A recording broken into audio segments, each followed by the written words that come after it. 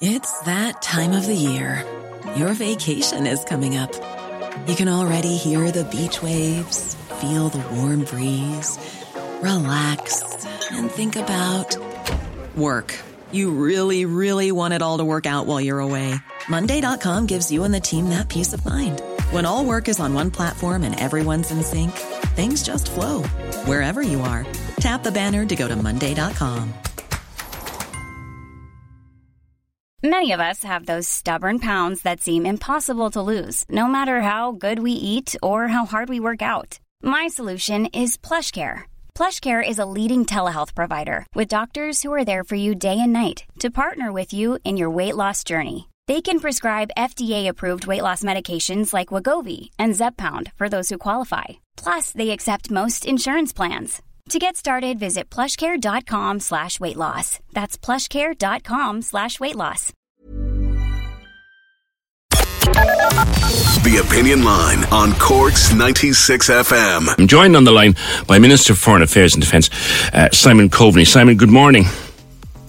Morning, PJ. Thanks for having me on. It's been a while. And good to speak with you, Minister. You. But that's the general feeling, I think, as we emerge into this week, that we are inevitably staring down the barrel of more restrictions. Yeah, well, I mean, I certainly hope that that's not the case, but I think that a lot of people are talking that way now, and that is understandable because we've seen a dramatic increase really in the last number of weeks, just in the number of people testing positive, and of course that's had an implication as well within our hospital system. As we see now close to 670 COVID patients in our hospitals and 125 in ICU, which is putting enormous pressure on the system here in Cork, but in right across the hospital network nationally. So in government, we have to watch that closely. We have to speak to our public health experts and to those in the HSE. And we do regularly in government before we make the kind of decisions that we made last week. So, as the Chief Medical Officer, Tony Hoolan, said this morning on national radio, the people who get COVID in the month of December, they haven't got it yet. And nothing is inevitable here. And with a collective effort, we can reduce the spread of this virus, and we can reduce it dramatically. We've shown that, and we can do it without severe restrictions coming in. Yeah, but we already have in the hospitals very hard decisions being taken, like a transplant operation cancelled. Like that, they don't come much bigger decisions than that. No, they don't, and that was a very serious incident, and I don't believe the doctors involved would have made that decision unless they were under enormous pressure. So that's why the government did act last week. That's why we introduced the 12 o'clock limit in relation to late bars and nightclubs. That's why we've asked people to work from home where possible.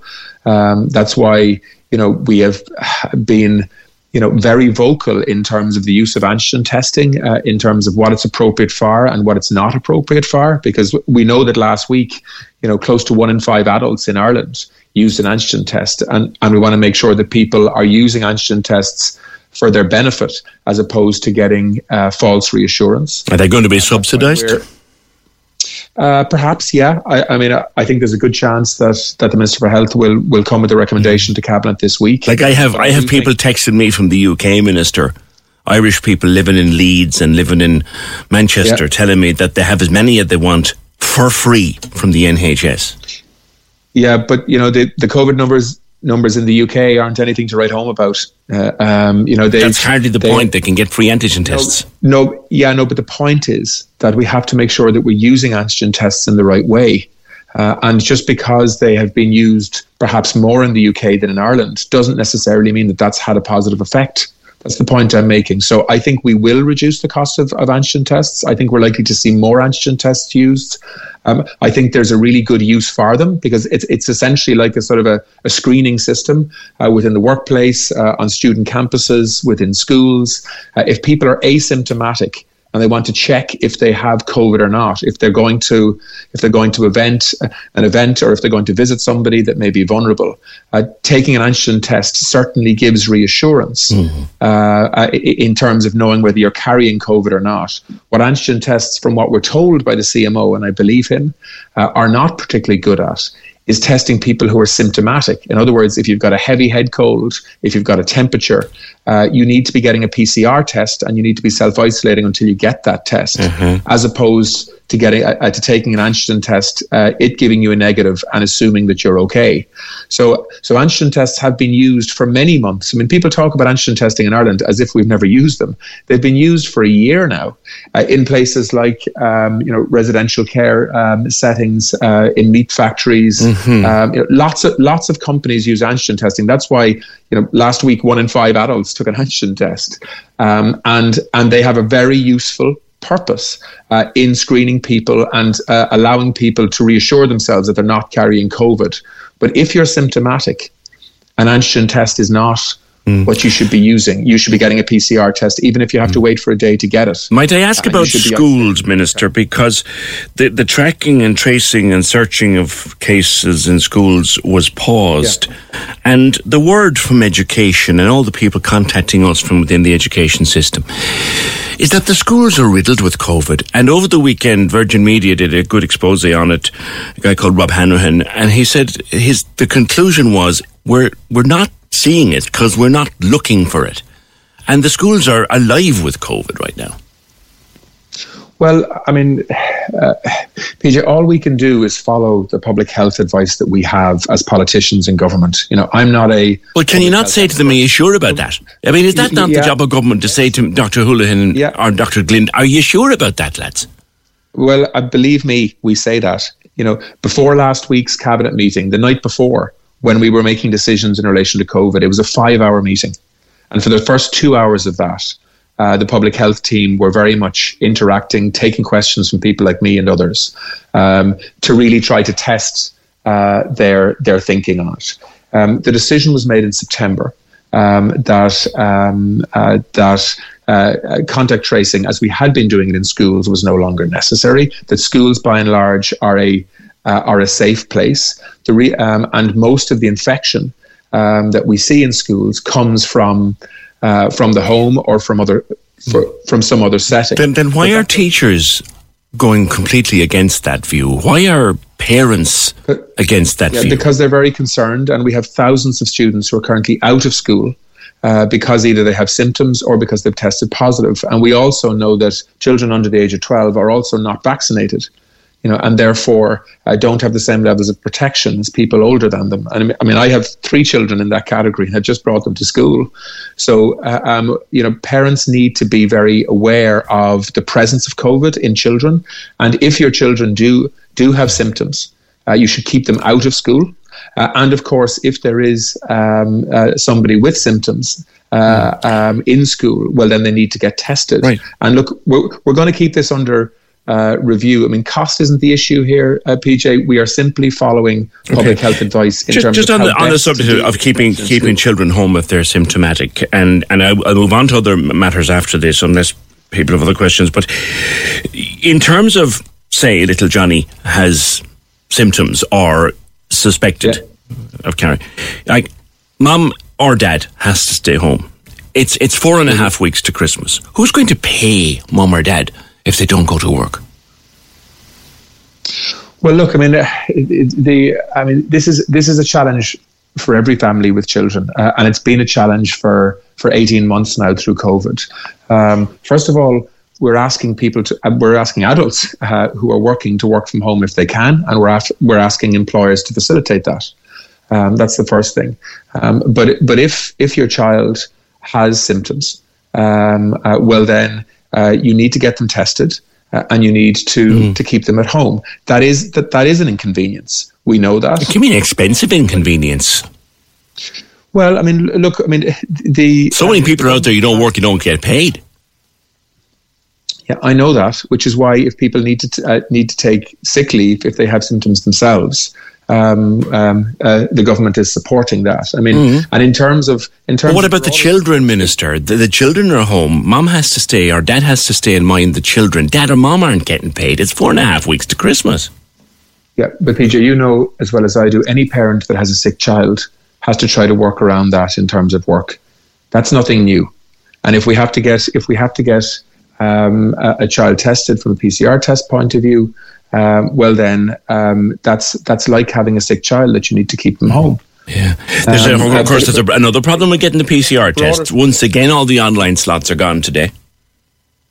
Yeah, so I mean, we're doing, within the COVID centres, up to 23,000 tests a day at the moment, and then private tests on top of that. So, in Ireland, there's a huge amount of testing going on. That is a pressure on the system. We want to be able to get tests for people straight away if we can. If there's a delay of a day or so, well, then that is, of course, an inconvenience. But we're working to up the capacity all the time. But I mean, I think people do understand that there aren't perfect solutions here. We are living through a pandemic that is extraordinarily demanding, and take a look at what's happening across Europe. I opened with that point. We're not the only country in Europe with problems, and I think people should take an eye across that. But we are the country, and to focus on the positive for a second, because there is so much negative there. I know that, but Ireland has probably had the most successful vaccination program of any country in the European Union, and yet our hospitals are bursting at the seams. Yes, exactly. But virtually everybody, particularly in ICU, is either somebody who hasn't been vaccinated, or else there's somebody who has been vaccinated but has an underlying condition that makes them vulnerable. Did you miss the ball by not increasing the number of ICU beds in the pandemic? I mean, they've only gone up by the actual fully staffed and available number of beds in ICU. Hasn't gone up by more than a dozen in the 12 months, Yeah, but it is increasing all the time. But I mean, but actually increasing formal ICU beds and staffing them fully with all of the nursing staffing requirements and so on is not straightforward, particularly at a time when we have an awful lot of our health workers actually out sick themselves with COVID. Okay. So we are committed to significantly increasing ICU beds, and the current pandemic. With all due respect, governments have been committing to increasing ICU beds since I was in short pants in school. Do you know what I mean? Yeah, but we are actually doing it at the moment. We have more ICU beds, significantly more. Well, a dozen maybe is the wrong word, but we have more ICU beds now than we had 12 months ago. Maybe a dozen. We've done that through the pandemic. I'm actually in the Mercy Hospital in the next couple of hours talking to management there in relation to how they're coping, and I've spoken to people from CUH as well. So we are investing in more beds generally, but also more ICU beds, and I think that is a big lesson. Do you know all those doctors and nurses that came back to answer the call? So many of them were never used. We could have staffed a few beds with them. Well, an awful lot of them were used as well. That's why they came back, because they were offered short-term contracts and so on, and that was an extraordinary effort. But I think the focus now has to be, PJ, on protecting people, and that means people who haven't been vaccinated getting vaccinated. It means that people who are eligible to get their boosters actually getting those boosters as quickly as we can provide them, because we know that the levels of protection from vaccination, and in particular boosters, keeps a lot of people out of hospital. I know you offered to put some logistic experience behind that last week. Was it taken up? Neil, 5% of adults in Ireland haven't been vaccinated, yet 54% of people in ICU are unvaccinated. And the other 45% or so are people who are vulnerable to infection. Even with the vaccination, they're still vulnerable. Yeah, exactly. Can I just move on a little bit, because there's one or two other things. People asking whether the curfew will be brought back a bit earlier on. I think we'll only know that in the next couple of days. But what is the feeling on it, do you think? The hospitality curfew?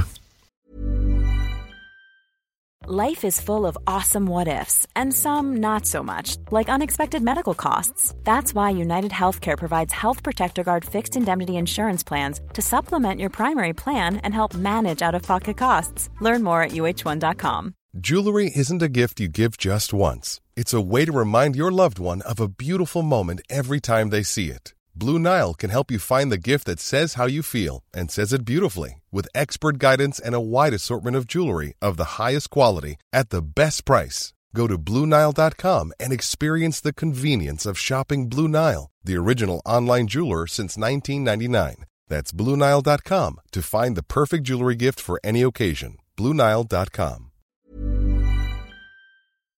Yeah. I mean, look, this was a decision that I know is very tough for many people who are operating businesses, people who'd been closed for a very long time, and they were only open for 3 or 4 weeks, and all of a sudden now they're being asked to accommodate restrictions again. I know that's difficult. I know a lot of businesses are struggling as a result of that in terms of nightclub owners and late night bars and so on. But the strong advice that we've had throughout this pandemic is that large numbers of people gathering in relatively tight space, drinking alcohol, dancing, interacting, socializing, which is what people do in nightclubs. We know that is a cause of infection spread. And so we felt that because the numbers were increasing as they were, because our hospital system was under as much pressure as it is, that actually we had to wind back the level of removal of restriction, if you like, somewhat, which is why we've asked people to work from home again where possible. And we've said that, look, nightclubs, operating as normal, we know is adding to the problem. And look, that's not an easy thing for people involved in this sector to hear, and for a lot of people who want to be able to go clubbing and so on. But look, not even a matter of going clubbing. It's going for a quiet pint in the run up to Christmas, because people are saying we won't be able to do that. I just have got some numbers on my screen here. That's the whole point. The whole point of the decisions we made last week, which is to actually put a time restriction of not after midnight, because we know that that's when most people dance and interact. And are in bigger groups and so on. The whole point of doing that was to try to keep the rest of hospitality open. You could end up with a whole lot more house parties is the other side of that. I just got some numbers in front of me here, Minister, which are very interesting. Coming back to where we said about those who came back to volunteer. Out of 14,000 who did, less than 200 were actually used.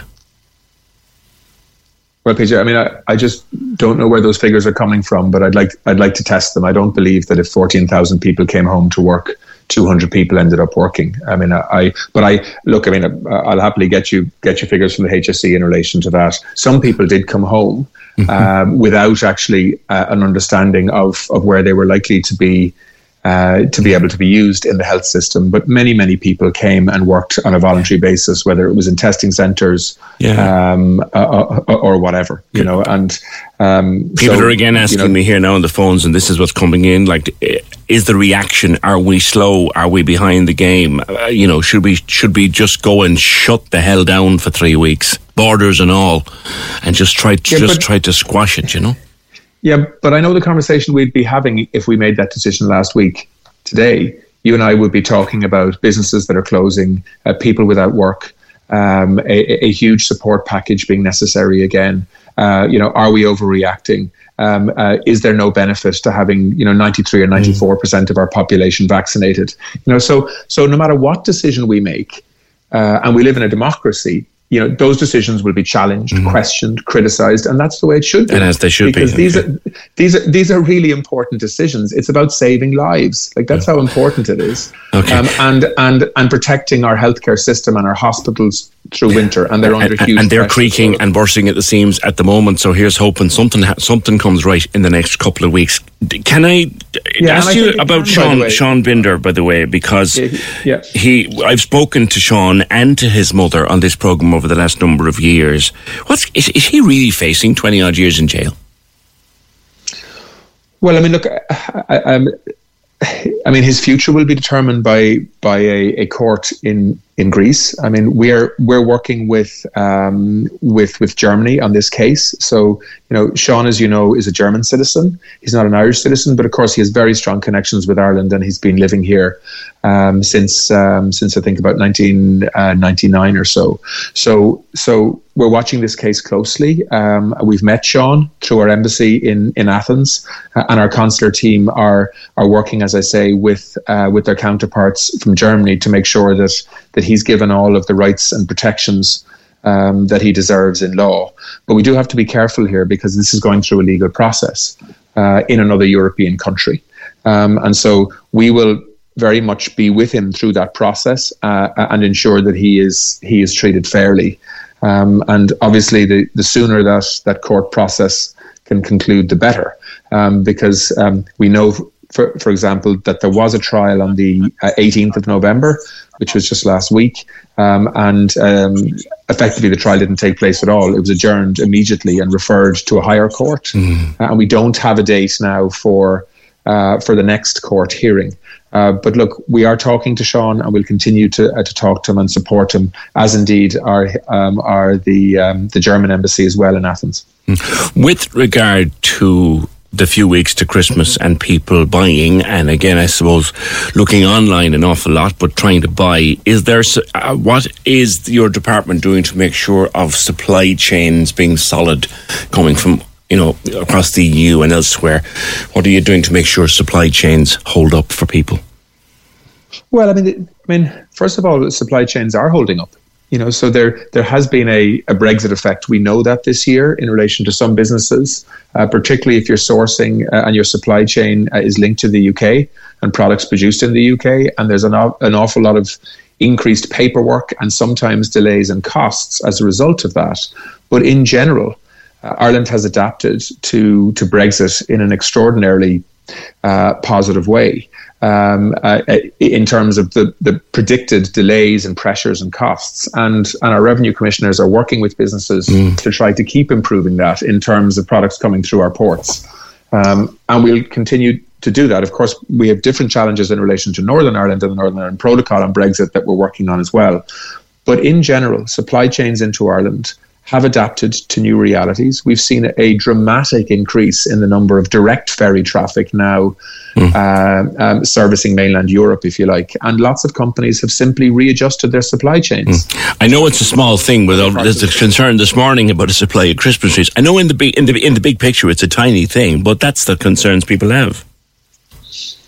Well, I wasn't aware of that, although I just don't have the stats on Christmas trees. The artificial trees that we should be getting, they're all stuck on tankers. There was a time when I was in the Department of Agriculture, I would have been able to give you an answer to that question off the top of my head. We generally source a Christmas tree, certainly from Irish suppliers, and I'd encourage other people. Down the road around the corner. I was talking about the artificial ones, since they're stuck on trucks from halfway around the world. They can't. Well, we have a lot of good. Yeah, we have a lot of good companies in Ireland that are supplying Christmas trees, and I'd encourage people to support local businesses if they can. There hasn't been a great crop here either as well, according to the weather, but there's nothing you can do about that, I guess. Lots of people want me to come back to the COVID issue and looking at Austria now and the situation there, and Germany have already announced as well that they may consider mandatory vaccination, going down the road of no jab, no job in certain sectors. Is that something the government should consider to get those who simply will not those who cannot, but those who simply will not, to force them on side? I don't think that's a good idea. Why not? Well, let me explain why. So, first of all, the vast majority of adults in Ireland have been convinced by the science, because it's undisputable in my view, that actually getting vaccinated is the right thing to do. So we are at about 94% of our population vaccinated now, and that population is increasing each year each day by more and more people deciding, having thought about it, that actually getting vaccinated makes sense. There is a small group of people who, for whatever reason, are very nervous and skeptical. Simply refusing. Let's call it what it is. Yeah. Simply refusing for the sake of refusing. Yes, PJ, but in my view, many of those people who've made their decision not to be vaccinated, and I think it's the wrong decision, but for them, they believe it's the right decision. I don't believe changing the law necessarily will force a lot of those people to be vaccinated. Instead, it'll cause an enormous amount of rancor and tension with people. And so what we need to do, and what we've done very successfully, better than virtually any other country in Europe, is to persuade people through argument and science. Irish people don't respond well to being forced to do things. They want to be persuaded to do that. And that's why the government's strategy, which has been successful, because as I say, 94%. But you know yourself, for the vast majority of us, we don't need forcing, but there will be those who do. Yeah, and that's just in life in general, you know?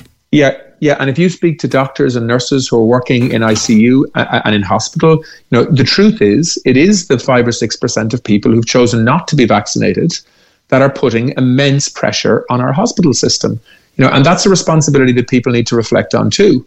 So if we had 100% of our adults vaccinated, we would have far less people in ICU and far less people in hospital. We know that. Yeah. And that's why, the argument here is not just asking people to be vaccinated for their own health. It's also asking people to be vaccinated to be part of a collective effort to actually reduce the spread of this virus and the danger in hospital.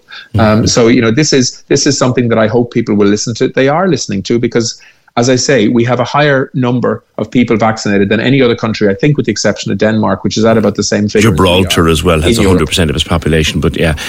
But that's a tiny population. Yeah, I know, but it's still 100%. Okay, last one, and I know you're probably going to scream at me for asking you this, but look, 2016... we had the first sod on the event centre. Any chance of a second sod, let alone a few bricks? Look, I mean, I've taken a lot of heat on this project. All I can say to you is that at every point when this project has nearly failed, we have prevented that from happening, and we've kept it afloat. This project is still afloat. It is going to happen. In my view, it is making progress. There are a couple of things in our lifetime. Look, I can understand the cynicism here, right? And I will really enjoy being on your radio show when actually we see this building started. But it is moving forward. The two key parties, BAM and Live Nation, are spending money on this project to move it forward. And the state has committed 50 million euros to this project. And I can tell you, I spoke to Anne Doherty, the chief executive of the City Council, this morning on the event centre. And things are moving forward and happening in a way that I'm quite happy with, I have to say, but I can't talk about for obvious reasons, because we're trying to move forward. Might we see a shovel in the 2022? Yes, I think so. I mean, there is some internal design work to be completed still, but I think there's a very good chance that we'll see this project actually starting construction next year. All right. But I mean, I've given so many dates in the past that I know people are... No better than to give another one, I think is what you're telling me at this stage. Yeah, I do. But I do want to say to people, look, I mean, I could have simply... accepted this project was gone years ago, and I could have blamed other people for it and so on. We've never done that, because this is a project that Cork badly needs. It's totally unacceptable for me that a city the size of Cork, with the ambition that we have, doesn't have a large indoor event centre to hold international events and concerts and so on, and Cork people having to go to Dublin for an awful lot of their entertainment, in terms of big venues. That's just not acceptable in the future, given the ambition we have for growth in Cork. So this is a project that is essential for the city. It is going to happen. The government's going to put 50 million euros into it, and it's going to be run by, one of the largest event management companies on the planet in Live Nation. And that is a great story. Okay. It's taken a lot longer than it should have. I know that, and I've taken my share of blame for that. But I do think this is on track to for construction to start next year. One that has come in, and literally, I suppose we probably have maybe 30 seconds at most. Do you have an interest in getting behind the saving of Owen Curra, Minister? I just don't know the details of that now. But if the person who's calling you wants to call me directly in the either directly on my mobile or in the office in Carrigaline, I'll happily talk to them in detail about it, PJ. Okay. That's no problem. Okay, I just wanted to bring it to you. Thank you very much for being with us, Minister for Foreign Affairs and Defence, Simon Coveney. Thank you. Cork's 96 FM. Even when we're on a budget, we still deserve nice things. Quince is a place to scoop up stunning high-end goods for 50 to 80% less than similar brands. They have buttery soft cashmere sweaters starting at $50, luxurious Italian leather bags, and so much more. Plus, Quince only works with factories that use safe, ethical, and responsible manufacturing. Get the high-end goods you'll love without the high price tag with Quince. Go to quince.com/style for free shipping and 365-day returns.